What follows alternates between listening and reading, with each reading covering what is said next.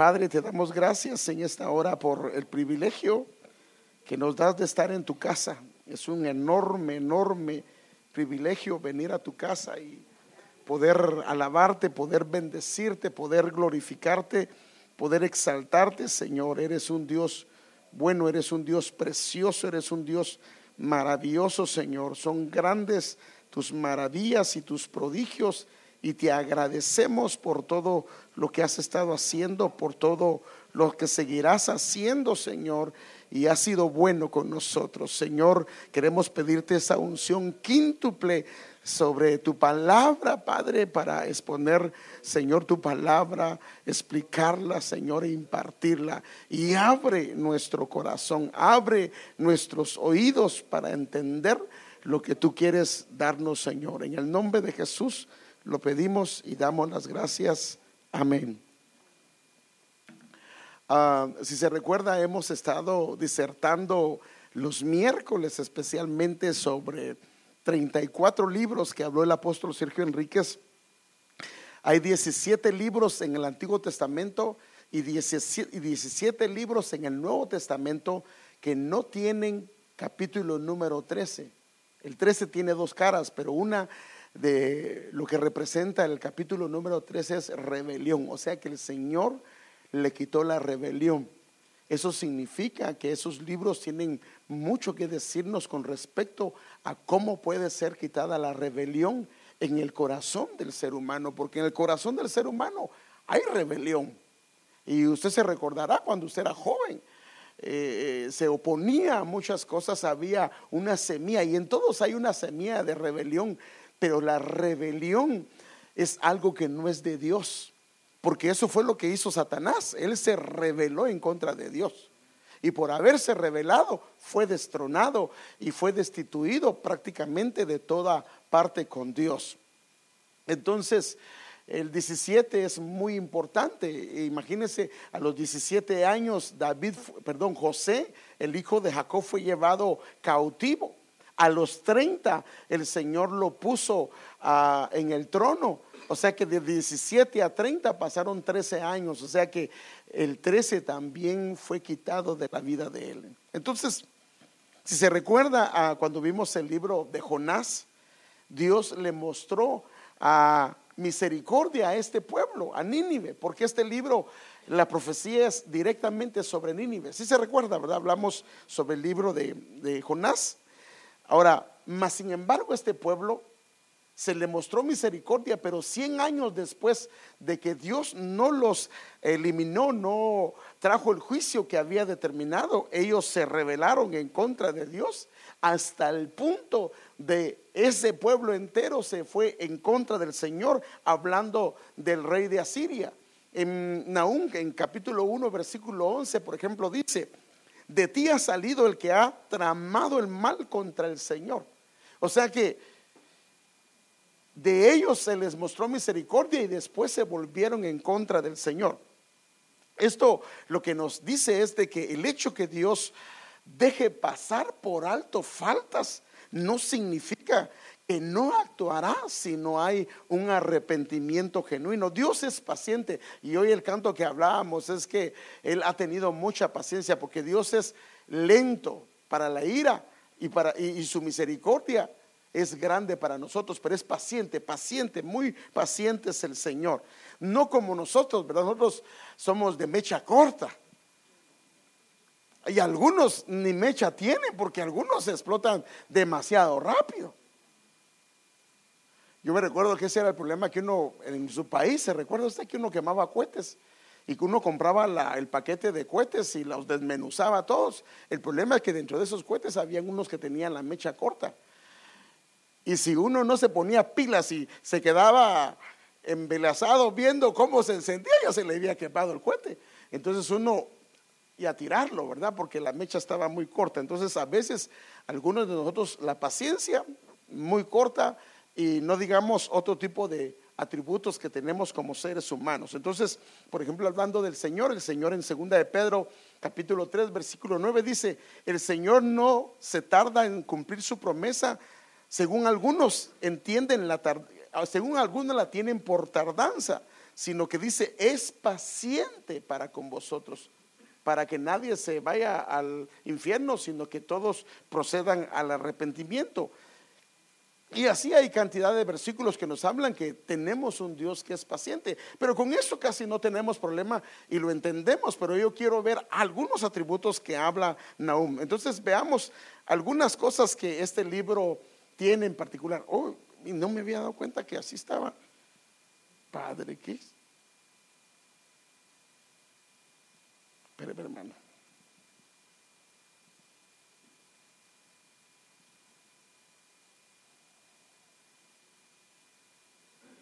Déjeme ver.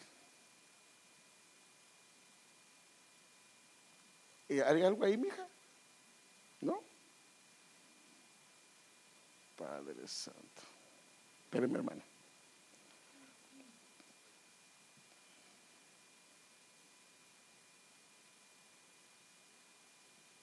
No sé por qué aparece así.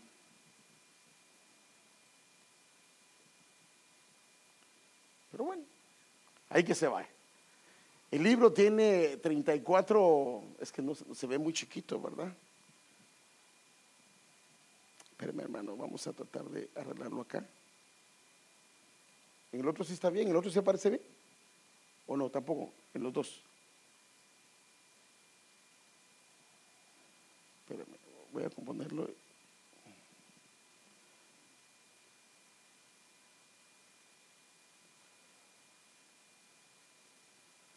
Tal vez ahí sí se mira bien. Ok, ahí sí se mira mejor. Ahí sí. Pero el libro tiene 34, es el número 34 desde el inicio de la Biblia. Tiene 3 capítulos, tiene 47 versículos. Nahum, el nombre de Nahum significa consuelo, significa consolador. Ahora, si usted leyó el libro, dirá, pero ¿cómo su nombre puede decir consuelo? Porque este libro de Nahum es un libro terrible, hermano.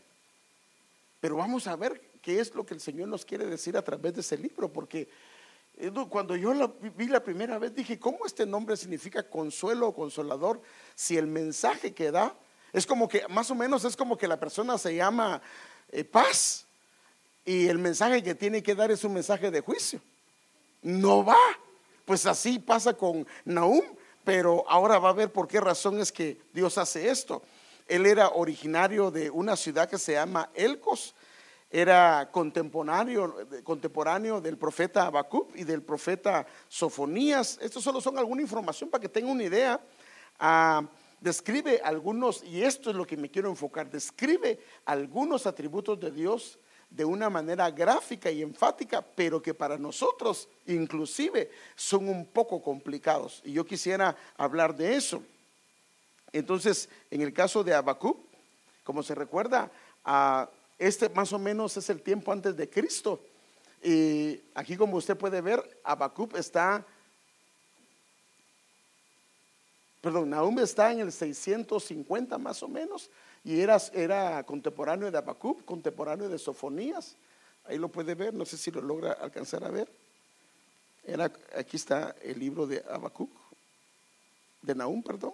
Este era Sofonías, este era el libro de Habacuc, era contemporáneo de ellos, y más o menos esas eran las fechas que ellos estaban.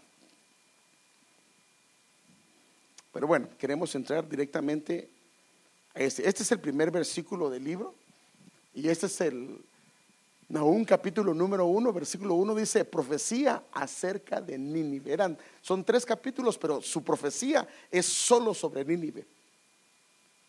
Y es increíble, pero casi la mayoría de los libros hablan de muchas cosas, pero este se enfoca solo sobre Nínive. Acerca de Nínive, el libro de la visión de Nahum de Elcos.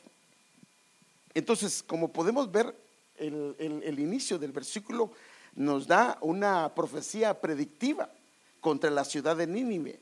El enfoque de este libro es la destrucción de una ciudad. Y ahorita va a ver, pero ¿cómo? ¿Será que Dios puede hacer eso? ¿Dios puede destruir algo? Pues sí, sí. Es que tenemos un mal enfoque de quién es Dios.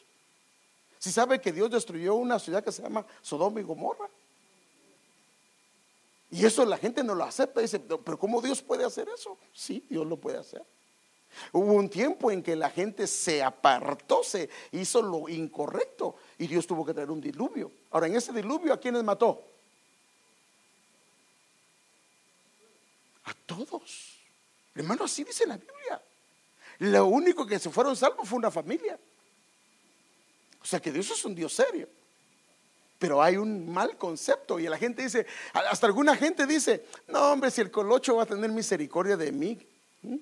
No saben ni lo que están diciendo. Porque la Biblia dice que Dios es misericordioso, pero también Él es fuego consumidor. Amén.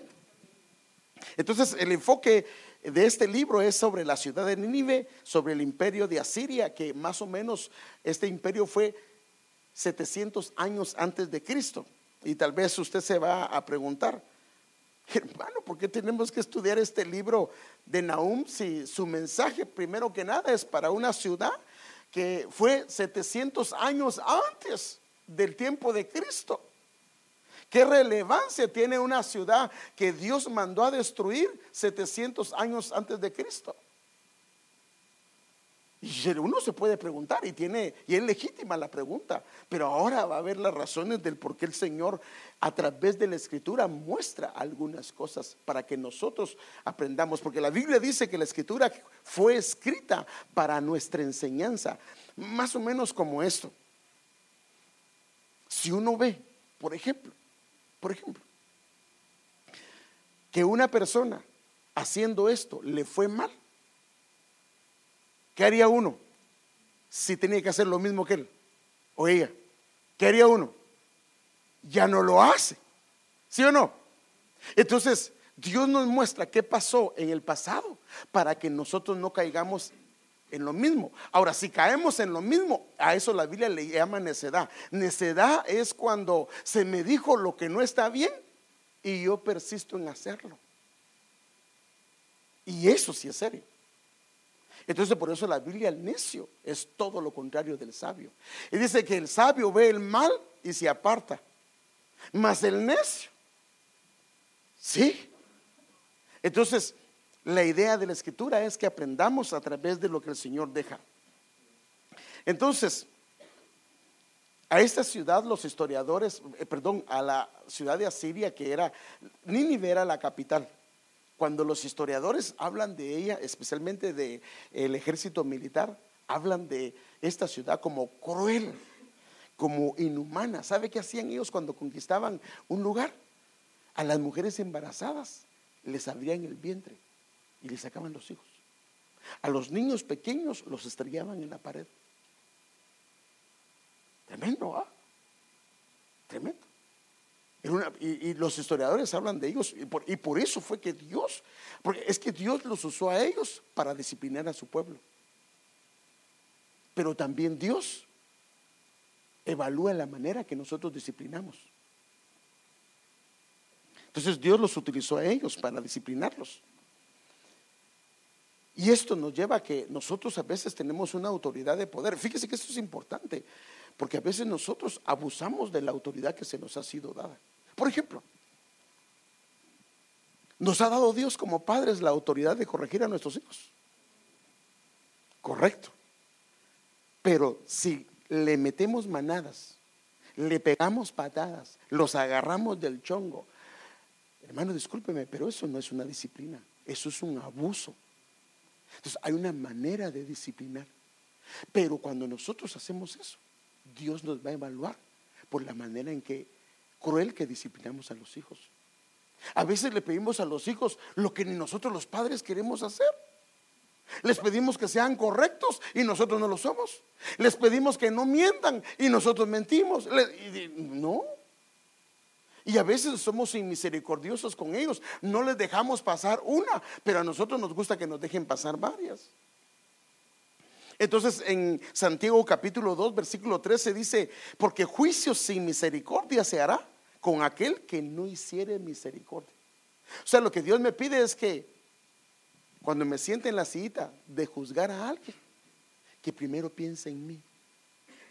Porque es fácil poner el dedo, ¿ah? Ahora, mire, nosotros hemos aprendido algo, hermano. Cuando uno pone su dedo, primero está señalando al fulano, al prójimo. Estás señalando a Dios y 3 te están señalando. Muchas veces cuando uno dice, ¿cómo es posible que ese haya hecho eso? ¿Sabe qué pasa con el ser humano? Uno cae en lo mismo y peor que él. Por eso es que uno no debe juzgar, porque para empezar, uno a veces se pone a juzgar y ni sabe las situaciones, ¿sí o no? Es que ese solo amargado, ¿y usted qué sabe qué vida le ha llevado él? Es fácil, ¿verdad? Ese solo cara de amargado, puro limón, pues usted no sabe lo que le ha pasado. Algunos con las pruebas de ese hermano, de esa hermana, sabré cómo estaríamos. También ni a la iglesia venimos. Entonces, bueno, la ciudad de Siria, más o menos para que tenga una idea, este es más o menos el mapa de lo que es el Medio Oriente, es esta parte de acá. Aquí está la ciudad de Siria, la ciudad de Nínive. Esta es Israel, es esta parte de acá, para que tenga un poquito de información de lo que es geografía. Pero ahorita queremos entrar a esto. Este es un libro terrible que habla de la destrucción de Nínive, pero también a la vez es un libro de esperanza para su pueblo Israel. Y de aquí es donde yo quiero entrar, pero quiero ir a unos atributos para que usted analice conmigo algunas cosas que dice la Biblia que son conflictivas para nosotros. Entonces, por ejemplo, es un libro de esperanza porque en el versículo 15, aunque es un libro de juicio, en el versículo 15 dice, mire, para su pueblo, he aquí sobre los montes los pies del que trae buenas nuevas, del que anuncia la paz. O sea que esta es como una joya en medio de un desierto. Celebra tus fiestas, Judá, cumple tus votos, porque nunca más volverás a pasar por ti. El malvado ha sido exterminado por completo. Entonces, quiero ver algunos detalles de este libro. Yo ya le he explicado esto, pero la palabra tetragramatón, este es el nombre de Dios, que es el que aparece ahí, que son 4 letras. Ahora, estas 4 letras son consonantes que no tienen vocales. Esta era la palabra que los judíos no podían mencionar. A esto se le llama tetragramatón. Y esta palabra, por eso es que en esta donde está la Y, la H, la W, la Y, en algunas versiones dice, ya agregándole vocales, dice Yahweh, Yahweh. Pero esta palabra, fíjese pues, en el libro de Nahum aparece 13 veces. 13 veces. Ahora, el número 13, sabemos nosotros que tiene 2 lados. Y ahorita vamos a verlo. Déjenme enseñárselo. Aquí está.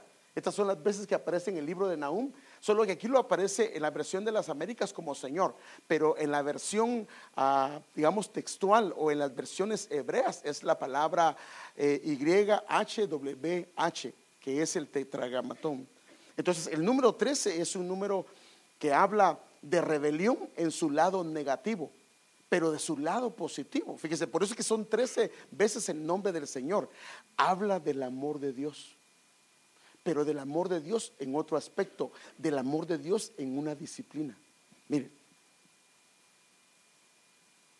el que no disciplina a sus hijos, para el hijo él es buena onda y nice. No, si yo tengo un papá, pero a todo dar, jamás me ha disciplinado, nunca me dice si algo está bien o está mal. A la luz de ese hijo o de esa hija puede ser un buen padre, pero a la luz de él es un mal padre. ¿Por qué? Porque el que ama a su hijo lo disciplina. Entonces, el problema es que uno tiene un concepto de Dios que Él nunca me disciplina. Eso no es cierto. Sí nos disciplina cuando ve que nos estamos portando mal. Ahora, hay un concepto que quiero trasladárselo. Por ejemplo, se ve cruel. ¿Qué pasa si a un hijo o a una hija una mano le diera gangrena y la mano la tiene casi completa y le está corriendo hacia el brazo? ¿Qué haría un doctor con eso? Ahora, cortar la mano es cruel, ¿sí o no? Pero es necesario. Si no le corta la mano, se muere. Entonces, a veces Dios tiene que hacer ese tipo de operaciones cuando uno no aprende. Por eso dice, es mejor entrar manco al cielo que con los dos brazos o con los pies se vaya al infierno. Entonces a veces Dios tiene que disciplinar. Mire, en el LIM, hay una iglesia de LIM, cuando estaba el apóstol Otoniel Ríos Paredes, había un muchacho que era famoso en el LIM.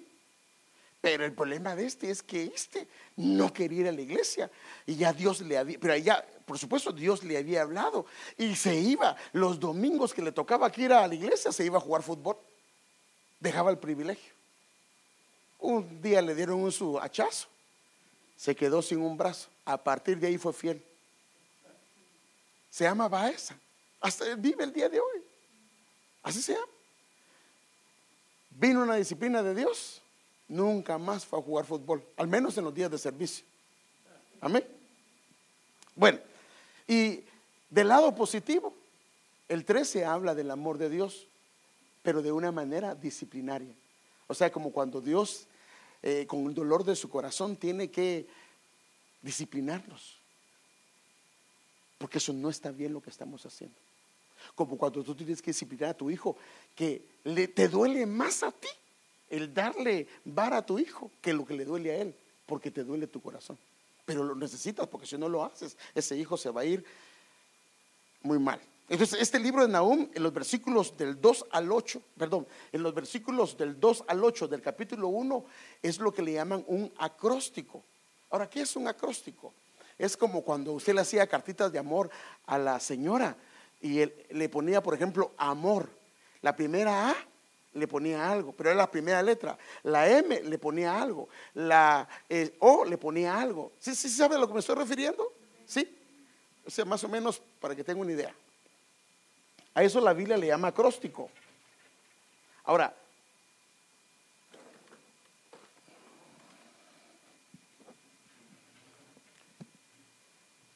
haga de cuenta que es esto, ¿ah? Entonces, ¿qué es un acróstico? Acróstico es, por ejemplo, cuando esta persona dice, por ejemplo, más o menos como eso.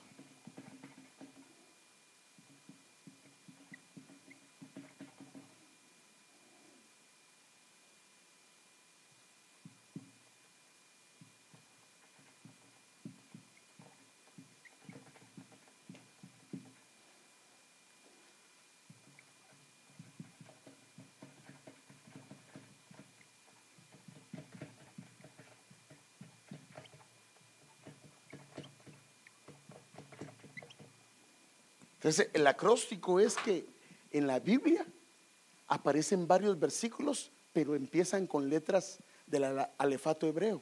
Entonces, por ejemplo, esto: antes de verte, mi vida, oí hablar de ti, rápidamente fui a tu encuentro. Pero empieza, el acróstico es esta parte de acá, son las primeras letras, solo que aquí se usan las letras del alefato hebreo. Entonces, esto es un acróstico. Entonces, del versículo 2 al 8 es un acróstico, pero aquí hay varias cosas que están escondidas en la Biblia. Entonces, fíjense, en la Biblia regular no aparece esto, pero cuando va a una Biblia textual, ahí sí aparecen detalles que no lo puede ver. Por ejemplo, eso es el libro de Nahum. Entonces, así, en el original hebreo está así. Está la letra Aleph, que es la primera, empezando en...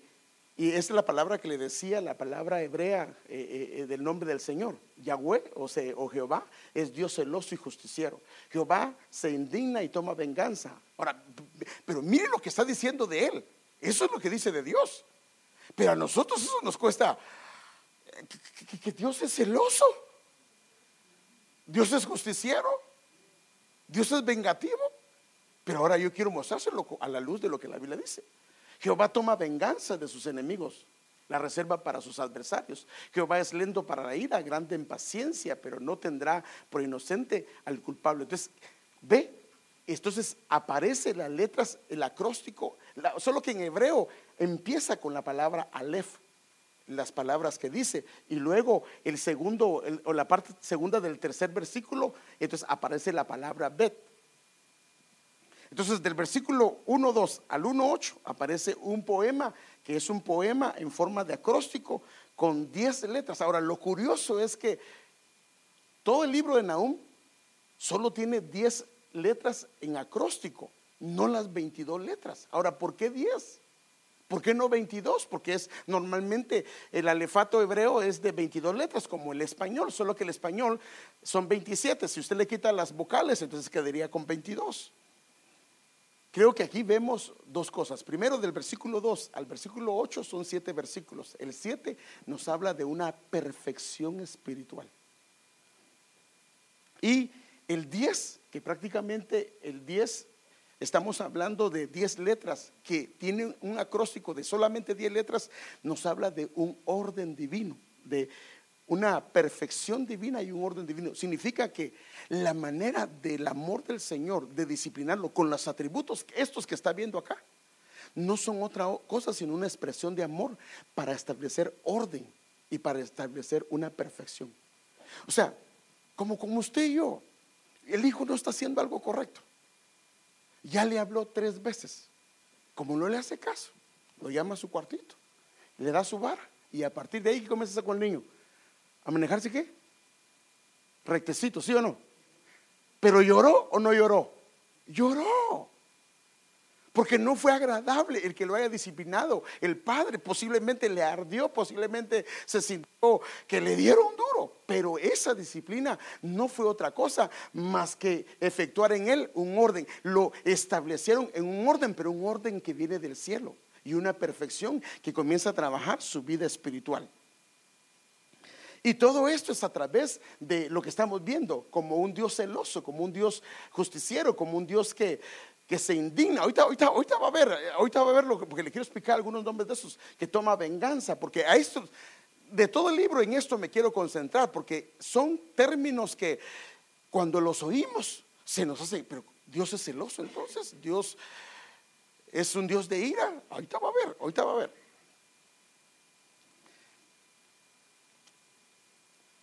Y en esta primera acróstico de la primera letra, que es la letra Aleph, el versículo 2 y el versículo 3, si se da cuenta la palabra Jehová aparece 4 veces. Y el número 4 es un número que significa puerta, o significa ventana o puerta.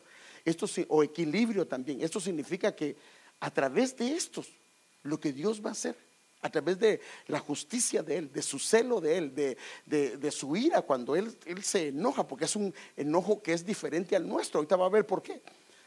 Él lo que establece es un orden. Por ejemplo, cuando trajo el diluvio, arrasó con toda la tierra, porque la tierra había sido maldecida por la conducta de los hombres, y Dios bendijo la tierra y empezó con Noé nuevamente, y la tierra recibió la bendición de Dios a través de este hombre. Entonces, los atributos del Señor siempre serán esperanza para su pueblo, aunque no sean entendidos, y yo quiero hablar de ello. Note el título de la primera palabra, este acróstico, que es la letra Aleph, que está hablando prácticamente de que Dios nos da un equilibrio a través de la disciplina, a través de sus atributos, hace un equilibrio en nosotros. Entonces, uno de los propósitos del libro es mostrarnos algunos de los atributos de Dios que son algunas veces difíciles de entender. Inclusive esto ha traído división entre los creyentes, porque aunque tenemos y sabemos que Dios es un Dios de amor, es un Dios amoroso, cuando vienen estos nombres de que Dios es un Dios de ira, Dios es un Dios de venganza, esto como que se nos hace así. Pero yo quiero mostrarse lo que así dice la Biblia, y ahorita va a ver por qué. Estos atributos, al no ser entendidos, porque son entendidos únicamente con la mente, se ven como una debilidad en Dios. Pero es que no puede ser que Dios tenga eso, y ahorita vamos a ver. Y por eso mucha gente lo que ha hecho ha renunciado de seguir al Señor, debido a que estos atributos de Dios los ven como defectos y los ven como debilidades. Fíjese que hay una mujer que tiene un programa de televisión. Ella se llama Oprah Winfrey, así se llama la mujer.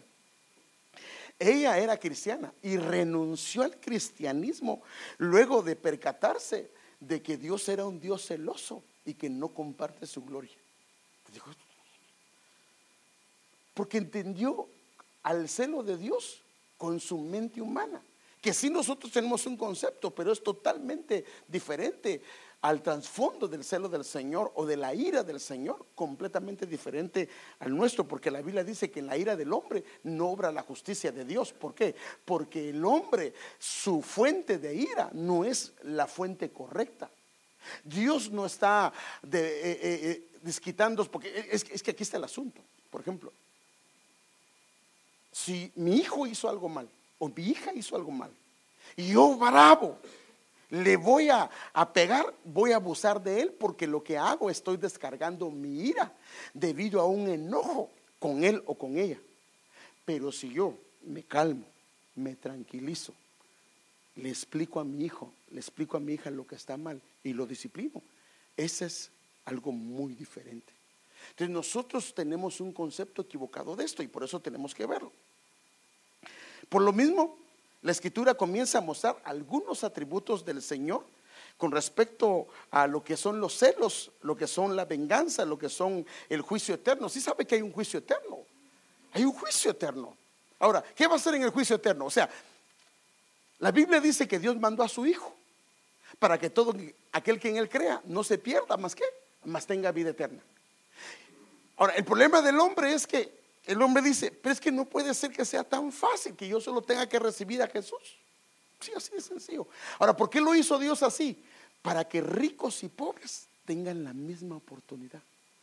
Pero viene Dios, vino su Hijo, el mundo no lo quiere recibir, lo terminan crucificando. Dios le dice, la única manera de que puedes ser salvo es a través de Jesús. Y dice el hombre, no, yo no quiero eso. Entonces al final va a ser juzgado y le van a decir, ¿no quisiste recibir a Jesús? Dice la Biblia. ¿Me puedes leer en Apocalipsis donde dice que los libros van a ser abiertos? Ahora, ¿y cómo se ve esto? Pero Dios va a mandar gente al infierno. Sí, así dice la Biblia. Pero antes de mandarlos al infierno, Él les dio oportunidad de que fueran salvos. Pero la gente no quiso. Él vino a morir por nosotros, para que nosotros no pasemos por ahí. Entonces a los suyos vino y los suyos no lo recibieron. Entonces a todo aquel que cree en Jesús, Dios, a todo aquel que cree en Jesús, la idea es para que no sea condenado con el mundo. ¿Lo tiene? ¿Alguien lo tiene por ahí? ¿Me puede ayudar? Es Apocalipsis capítulo número, creo que es 22, que los cielos fueron abiertos, perdón, los libros fueron abiertos. Ok, léelo, mija, por favor, para que vea. Oiga, ¿y qué versículo? Apocalipsis 19, 11. 19 es. Sí.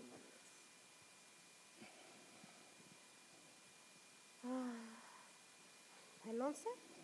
No, pero si es este, sí, espérate, si no, léalo. Dice, y vi el cielo abierto y he aquí un caballo blanco, el que lo montaba se llama Fiel y Verdadero. No, no es ese, mija. Los libros fueron abiertos. Ok. ¿Los tiene? Es Apocalipsis capítulo 20 y verso 12. Ahora, mire lo que dice. Dice, y vi a los muertos, grandes y pequeños, de pie ante Dios. Y los libros fueron abiertos y otro libro fue abierto, el cual es el libro de la vida. Y fueron juzgados los muertos por las cosas que estaban escritas en los libros según sus obras. Pero sigue leyendo. ¿Y qué dice que pasó? Y el mar entregó los muertos que habían en él, y la muerte y el Hades entregaron los muertos que habían en ellos, y fueron juzgados cada uno según sus obras. Y la muerte y el Hades fueron lanzados al lago de fuego. Esta es la muerte segunda. El que no se halló inscrito en el libro de la vida fue lanzado al lago de fuego. ¿Cómo lo ve? Ese es el Dios que nosotros predicamos y el Dios que es un Dios de amor. Pero dio la oportunidad, no se quiso. Ahora es lo mismo que hace el padre. Le habla al hijo, le dice, cuando lo disciplina, no lo disciplina a la primera, sino que le ha dado oportunidad, pero él no ha querido. Entonces, esto nos cuesta entenderlo, porque es bonito decir, no, es que Dios es un Dios de amor, no importa cómo viva, no importa lo que yo haga, Él va a tener paciencia conmigo y misericordia. No, eso no es lo que dice Dios. Ese es un mal concepto de lo que Dios dice, porque solo escuchamos de Dios que Él es amor, que Él es bondad, que es misericordia, y lo es. Pero también la Biblia dice que Él es fuego consumidor y que Él va a traer un día juicio a todos. Ahora, debido a este concepto que nos cuesta entender que Dios es un Dios que es amor, pero a la vez que es un Dios que va a hacer juicio en el tiempo debido. Por eso, pero cuando Dios hace juicio es porque ha dado tiempo. En el siglo segundo de nuestra era, hay un movimiento que se llamó marcionismo. Así se llamó el movimiento marcionismo. El hombre se llamó Marción. ¿Qué era este hombre? Este era un hombre cristiano, pero cuando él comenzó a ver el Antiguo Testamento y vio que Dios daba la orden de que fueran a destruir ciudades, dijo: esto no puede ser Dios. Y entonces él comenzó a hacer algo, a decir que el Dios del Antiguo Testamento era un Dios malo. Eso se llama Marción, usted lo puede buscar en la historia. Y entonces comenzaron a hacer un canon nuevo de la Escritura. Eliminó todo el Antiguo Testamento, las epístolas de Pedro, y se quedó únicamente con las epístolas del apóstol Pablo, porque a su manera de ver no podía ser Dios el que trajera juicio sobre la humanidad. Pero la Biblia dice que Él es el que controla las nubes, Él es el que controla las tempestades.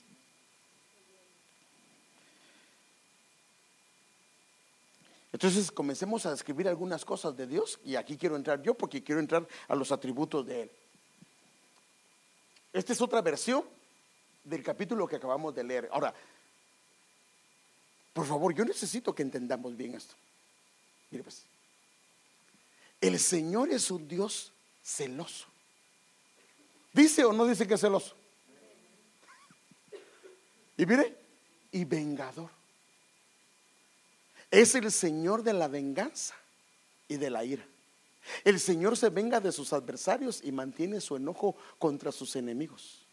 El Señor es lento para la ira y su poder es impresionante. El Señor no tiene por inocente al culpable. El Señor marcha en la tempestad y en el torbellino. O sea, dice, el Señor marcha en tempestad y en el torbellino. En otras palabras, las tempestades, los huracanes, ¿quién cree que los permite? Él. Las nubes son el polvo que levantan sus pies. Entonces, los celos son una característica atractiva.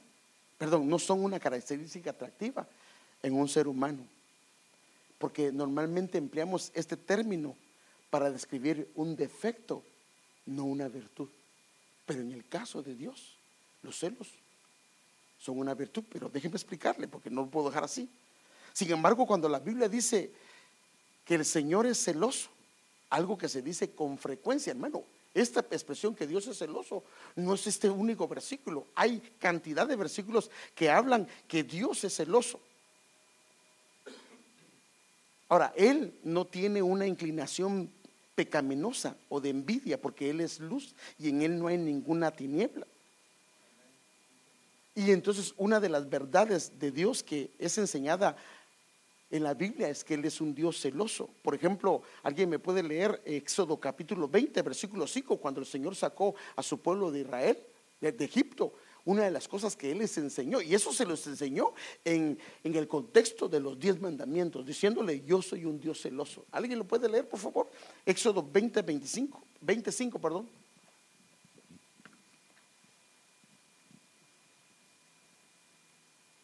Esta es la Reina Valera, dice: no te inclinarás a ellas, ni las honrarás, porque yo soy Jehová tu Dios, fuerte, celoso, que visito la maldad de los padres sobre los hijos, hasta la tercera y cuarta generación de los que me aborrecen. ¿Es o no es celoso? Pero, hermano, ¿y entonces qué? ¿Y cómo estoy yo? Entonces está bien que yo esté celoso. Entonces ahorita vamos a ver algunas cosas. Este celo por supuesto, está en el contexto de una relación matrimonial. Si una de las partes es infiel, no es extraño que la otra persona tenga celos. ¿Qué pasa si, por ejemplo, usted viera a su esposa platicando con alguien de una manera incorrecta y no le dice nada y le da lo mismo? ¿Sería eso una muestra de amor? ¿Sería decir que la ama? No. Pero el problema de nosotros es que nuestros celos están todos distorsionados, porque en el celo hay una fuente que no es correcta. Entonces déjenme darle un ejemplo. Mire, la mayoría de nosotros eso es un problema. Por ejemplo, dice: quítese de vosotros toda amargura. Entonces la semilla que hay en muchas veces en nosotros es amargura. Y la amargura lo que trae es enojo, más o menos como esto. Yo me molesté con el hermano Alex por algo que pasó, y en mí se dio una raíz de amargura. Yo antes le hablaba bien, pero ahora yo estoy enojado con él, porque se quedó una raíz de amargura. Entonces hay enojo. Pero si no arreglo esa raíz de amargura, entonces ahora viene esa amargura, ese enojo se convierte en ira. Entonces ahora vengo y, perdón, yo rechazo todo eso, pero lo estoy diciendo, es un ejemplo. Entonces ahora yo comienzo a levantarle la voz y a hablarle mal. Ahora, si no arreglo eso, yo comienzo con gritería. Si no arreglo eso, comienzo con maledicencia. Y si no arreglo eso, con todo tipo de malicia. Entonces, el enojo nuestro y la ira nuestra no es una ira que produzca algo bueno, porque el trasfondo es incorrecto. Pero la ira de Dios, el celo de Dios, es porque Él es un Dios santo. Entonces, como en el amor, por ejemplo, aquí, por ejemplo, viene una persona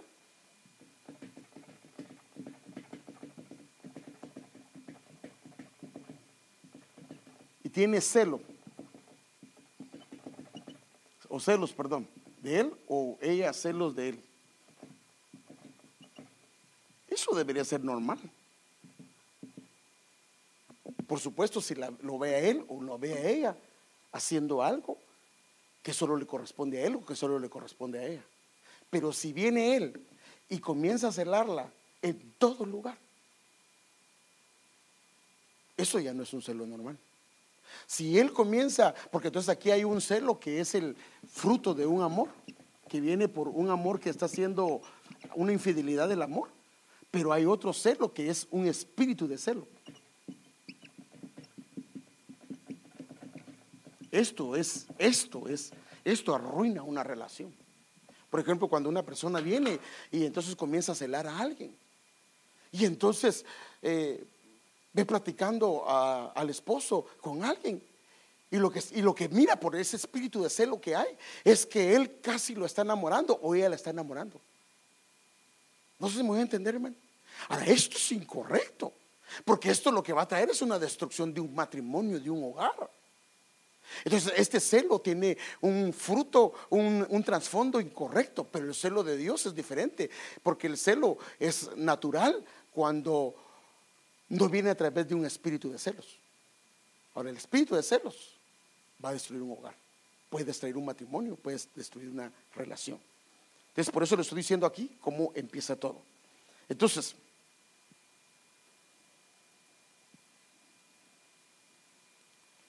déjeme enseñarle.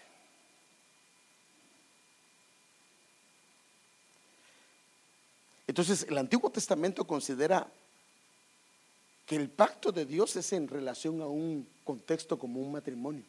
Y cuando el pueblo le era infiel, era donde, como lo que uno siente, si la mujer le es infiel o el marido le es infiel, si realmente la ama, no va a estar feliz. Y aplica algunas cosas, porque ¿qué pasa si, por ejemplo, el muchacho viene y anda platicando con alguien más? Es posible que lo corte. Y lo está cortando porque hay un celo normal o natural. Ahora, si al muchacho lo ve en todos lados enamorando a medio mundo, pues ahí está mal, ahí está incorrecto.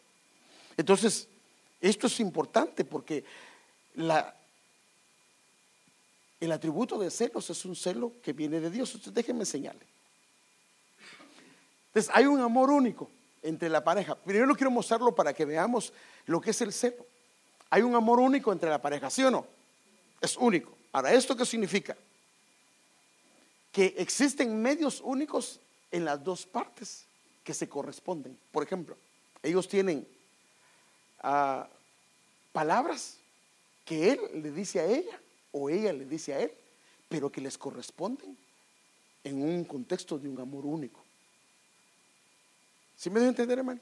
Que son solo de ellos. Por ejemplo, mi chatita, mi gordito, mi amor o mi cielo, lo que sea, que son únicos, o algunos detalles. Imagínense, va, que viene la hermana y está acostumbrado a su esposo sobarle la cabecita, sobarle así, y viene y que empieza con otro hermano de la iglesia y le soba su cabecita también. ¿Qué va a decir su esposo? Ay, qué amable mi esposa, ¿verdad? ¿Cómo atiende a los hermanos? ¿Así va a decir? No, capaz que se mete y le dice, ¿y qué estás haciendo con el hermano? Y a él le dice, ¿por qué se deja? Pues ella me estaba acariciando. No lo va a permitir. Entonces, hay medios únicos entre dos partes: palabras, acciones, detalles, sentimientos. Imagínense que ven a un hermano y le traigo una flor a una hermana aquí. Ay, qué bonito el hermano, qué detallista, va. No es algo que a usted le agradaría, porque eso le corresponde. Usted se debe a él o a ella, ¿sí me entiende? Son únicos. Entonces esto produciría un celo que es normal, porque si no siente un celo, entonces estaría mal, no quiere a la persona. Ahora fíjese pues, estos medios estimulan al amor, la pasión y el cariño entre ambas partes, porque como a través de estas cosas ellos se sienten atraídos y estimulan un amor. Por eso es que cuando esta persona comienza a estos medios a dárselos a alguien más, lo que hace es provocar un celo. Ahora, ese celo no está mal. ¿Sí puede entender, hermano? No está mal, porque es fruto de un pacto. O sea, nos prometimos él y ella que ella iba a ser para mí, yo iba a ser para ella, y que nos declarábamos fidelidad para toda la vida.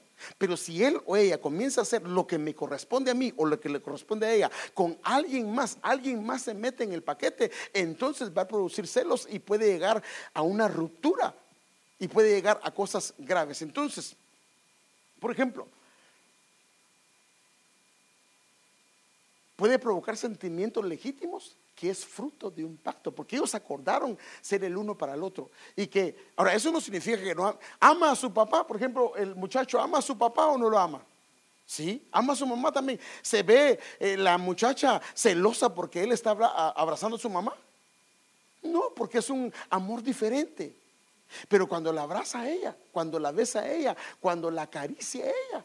Ahora, si se ve acariciando a alguien más de la cuenta, entonces ahí dice, no, ahí no está bien. Entonces, estos sentimientos son legítimos, y el fruto de un pacto es que si se ve que se está haciéndolo con otra persona, va a producir celos. Ahora, aquí hay dos cosas. Puede provocar a celos cuando son cosas esporádicas. Cuando alguien le dice cosas bonitas a alguien esporádicamente, pero si lo está haciendo permanentemente, diciéndole cosas a una persona más allá, entonces puede mover a una persona a celos permanentes. Pero claro, estos son buenos siempre y cuando, hermano amado, siempre y cuando no se meta un espíritu de celos. Si se mete un espíritu de celos, se arruinó. Pero los celos son parte de un amor. Pero acuérdese pues, no estoy diciendo los celos en que usted tiene controlada. Llega a la casa, sígueme tu teléfono, quiero ver a quién llamaste. ¿Quién te habló? ¿Por qué te habló? ¿Dónde estabas? No, ahí no estabas. No, ahí no estabas. No. Yo te llamé. Le tiene controlado el teléfono y ahí está viendo dónde anda. Y no, ¿estás ahí? Mire, hermano, eso es enfermizo. Eso no es de Dios.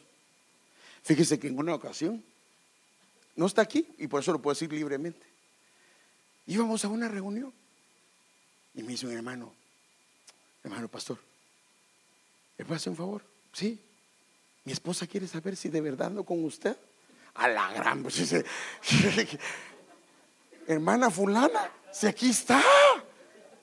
Dice, un celo enfermizo, hermano. O sea que no le cree a él o no le cree a ella y le está llamando. Esto es dañino para un hogar. Pero el celo de Dios, ahora, entonces, estos celos pueden provocar enojo, pueden provocar ira. Pero si es en una esfera de santidad, no hay problema. El problema en nosotros es que si ya se mete en la injusticia, porque dice que la ira del hombre no obra la justicia de Dios, ahí estamos mal. Entonces ahora llevémoslo a una relación con Dios, porque en el caso del hombre el problema es que los sentimientos pueden estar distorsionados. Llevémoslo a una relación con Dios. Dios es único, ¿sí o no? Es único. Ahora, ¿qué pasa acá? Hay una relación que es única con Él. Y aquí está el asunto. Él debe de ser para nosotros algunas cosas que solo Él lo puede hacer. El problema es cuando el ser humano comienza a esperar de él o de ella lo que solo Dios puede dar. O comienza a esperar de otros lo que solo Dios es. Ahí nos metemos en un problema. Porque cuando mis ojos deben de estar puestos, ¿quién es el único que nunca falla? Entonces, ¿por qué razón cuando a alguien le falla se quiere morir? Si no es, hermano, nosotros vamos a fallar, tenemos pies de barro. Entonces el problema de nosotros es que cuando comenzamos a poner la confianza en el ser humano que solo le corresponde a Dios, ¿sabe qué eso? Lo estamos provocando a celos a Él. Está tremendo, ¿eh? Por eso es que Dios es un Dios celoso. Entonces déjeme enseñarle. ¿Cómo se puede provocar a celos a Dios? Cuando esperas de Él o de ella lo que solo Dios es. ¿Esperas perfección? Es que, hermano, ella se equivoca. Si es humana. Es que él es humano. Perdóneme, hermano. Si usted es honesto, ¿le ha fallado usted a su esposa? ¿Sí o no? Sí, hermano. No una, muchas veces. Quebrantamos el pacto en muchas áreas. Porque somos humanos. El único que jamás te va a fallar es el Señor. El único. El único. Entonces, si comienzas a ver a tu marido o a tu mujer o a tus hijos de una manera diferente, te estás metiendo en problemas. Porque hay una manera de ver debo de ver a mi hermano, a mi hermana. Ahora, ¿qué pasa si, hermano, es que yo dejé de ir a la iglesia porque me falló el pastor, me falló un líder? Pues lo estás viendo como Dios. Discúlpeme, eso no está bien. Aún el más grande es un hombre que todavía puede fallar porque está sobre la tierra. Entonces nosotros tenemos que entender que no podemos poner en la mirada en alguien esperando que haya perfección, santidad, fidelidad inquebrantable, porque en el ser humano se va a dar. Y cuando el hombre comienza a ver eso en alguien, porque a veces comenzamos a poner nuestra mirada en otros como que si fuera Dios, y eso no le agrada a él, porque eso se convierte en una idolatría. ¿Cómo se puede provocar a celos a Dios? Cuando pones tu mirada en algo o en alguien como que fuera Dios. Cuando esperas de alguien algo que solo Dios es. Cuando pones en alguien tu esperanza y esperas que él o ella haga algo, y si te falló, se te vino el mundo. El hombre va a fallar.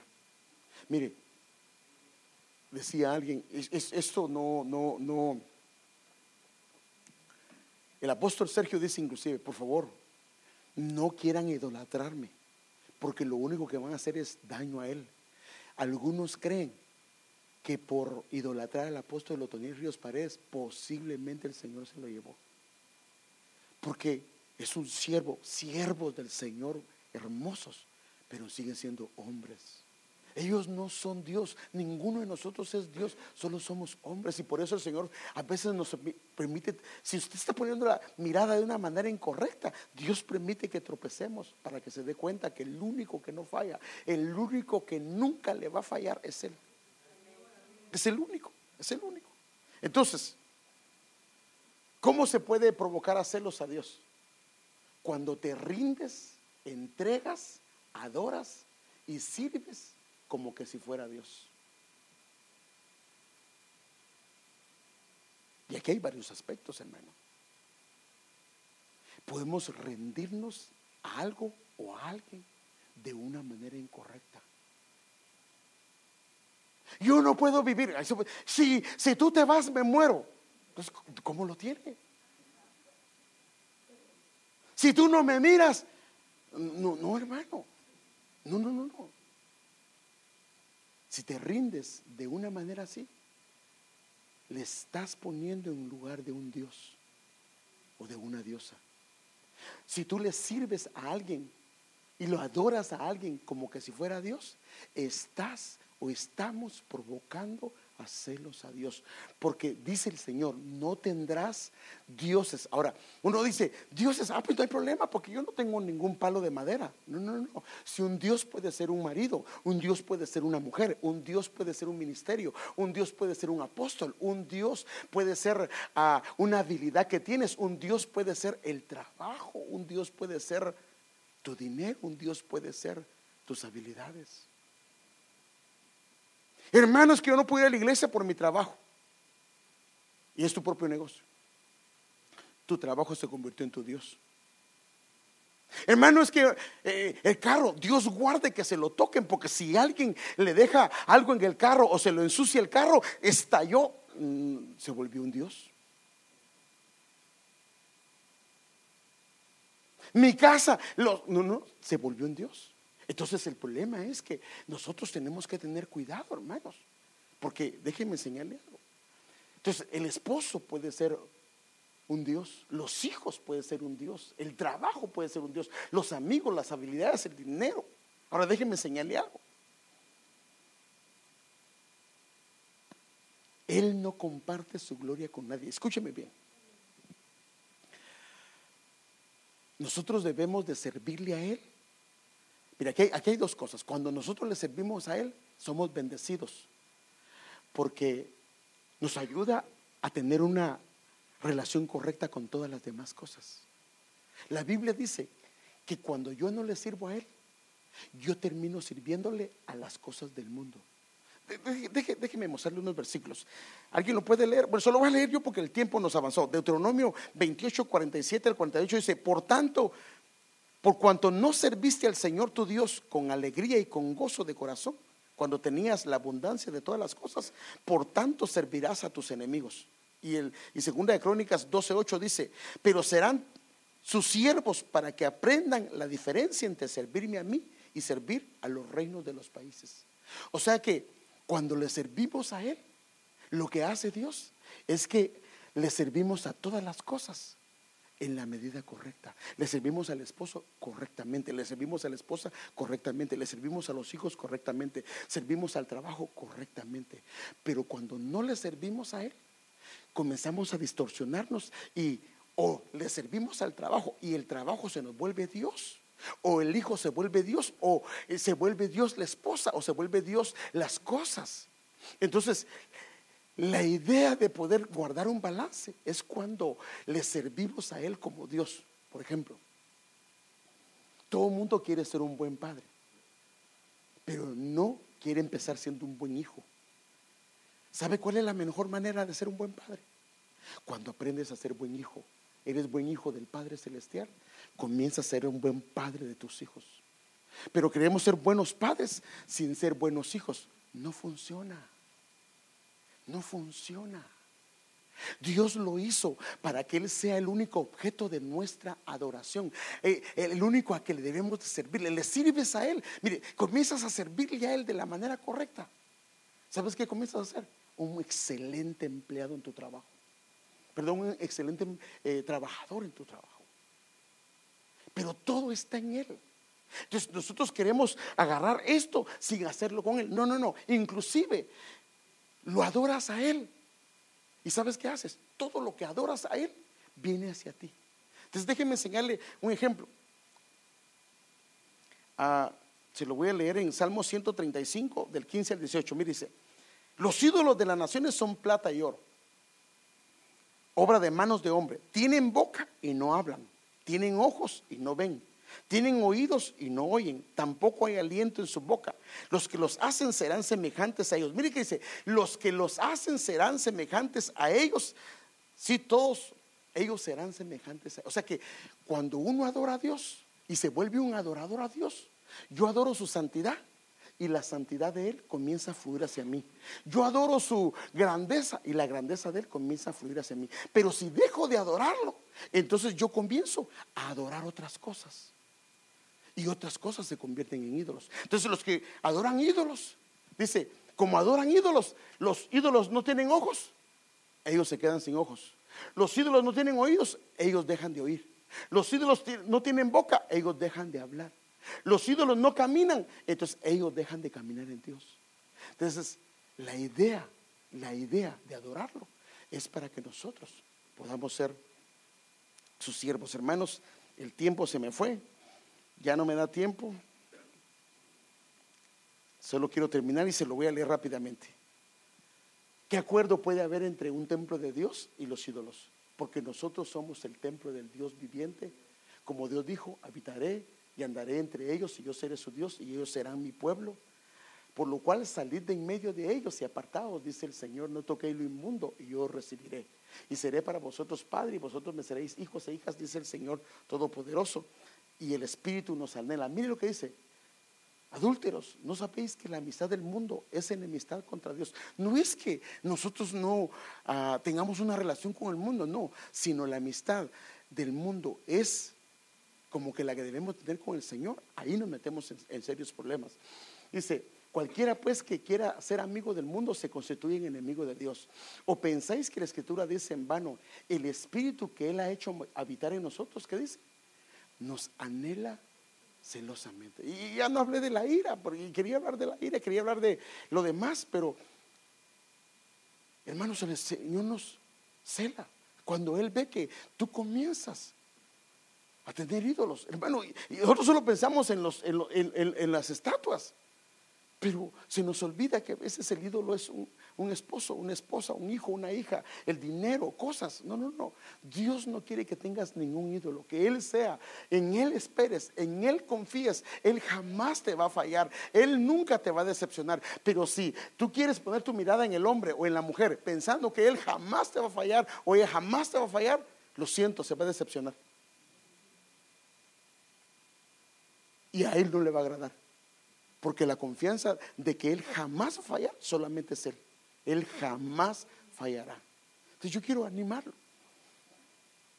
a que nos guardemos, porque Él no le agrada que lo adoremos o adoremos otras cosas que no son Él. Dale el lugar a las cosas. Ama a tu esposa, ama a tus hijos de la manera correcta, pero no como un Dios. No como un Dios. Póngase de pie un momentito. Se me fue el tiempo, hermanos. Quería hablar de la ira, de la venganza. O sea, por eso le digo, el celo del Señor es porque nos ama y no quiere que nos desviemos. Y hay un pacto entre nosotros. Y si tú y yo comenzamos a traicionarlo, a Él no le va a agradar. Y eso puede llevar a una disciplina. El único que jamás falla, el único que jamás se equivoca, el único que su palabra jamás va a caer es Él.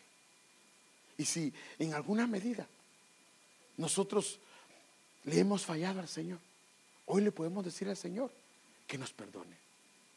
Si alguien te decepcionó y por eso ya no quiere seguir adelante, hoy le puedes decir: perdóname por poner mi mirada de una manera incorrecta en esa persona. Me traicionó y se me acabó la vida. Perdóname, porque él o ella solo son cosas o solo son hombres. El que jamás te va a fallar es Él. Y tu mirada debe de estar puesta en Él, puestos los ojos en Jesús, el único autor y consumador de la fe. Padre, gracias te damos, Señor, por tu palabra. Perdónanos si hemos puesto nuestra mirada en un ministerio, hemos puesto nuestra mirada en una persona, en el trabajo o en cosas que de una manera incorrecta. No que no tengamos una relación buena con las demás personas o con lo que nos has dado, sino tal vez hemos puesto nuestra mirada más allá de lo que debería de ser y no te ha agradado. Ha sido algo que no te ha agradado. Perdónanos por querer esperar de cosas o de alguien o de alguna persona lo que solo tú puedes hacer, que es fidelidad, que es provisión, que es Señor, la gracia, que es la perfección, que es la santidad, que es la pureza, Señor. Perdónanos si nos hemos decepcionado y hemos querido tirar la toalla debido a estas cosas, Señor, pero hoy queremos levantar nuestra mirada a ti y darnos cuenta que solo tú eres perfecto, solo tú eres Dios santo, solo tú eres Dios puro y en ti no hay ninguna iniquidad, y tu celo es un celo santo, tu ira es una ira santa, tu gracia es una gracia santa, Señor, y todo lo que tienes es puro y santo. Y perdónanos, Señor, por cualquier mala mirada de tener hacia cualquier cosa que nos hayas dado. En el nombre de Jesús te pedimos que nos perdones y nos ayudes a que nuestro corazón se ordene, Señor, en ti, Señor amado. Y por favor también queremos suplicarte en el nombre de Jesús que nos lleves con tu paz, con tu gozo, y que nos bendigas, Señor, de una manera especial en lo que resta de la semana. Bendice los tiempos de oración, Señor. Bendice, Señor, los días de trabajo, Señor. Y gracias te damos por tu pueblo que ha sido fiel en tu casa, Señor. En el nombre de Jesús de Nazaret lo pedimos y damos las gracias, Señor. Amén, Señor, y amén.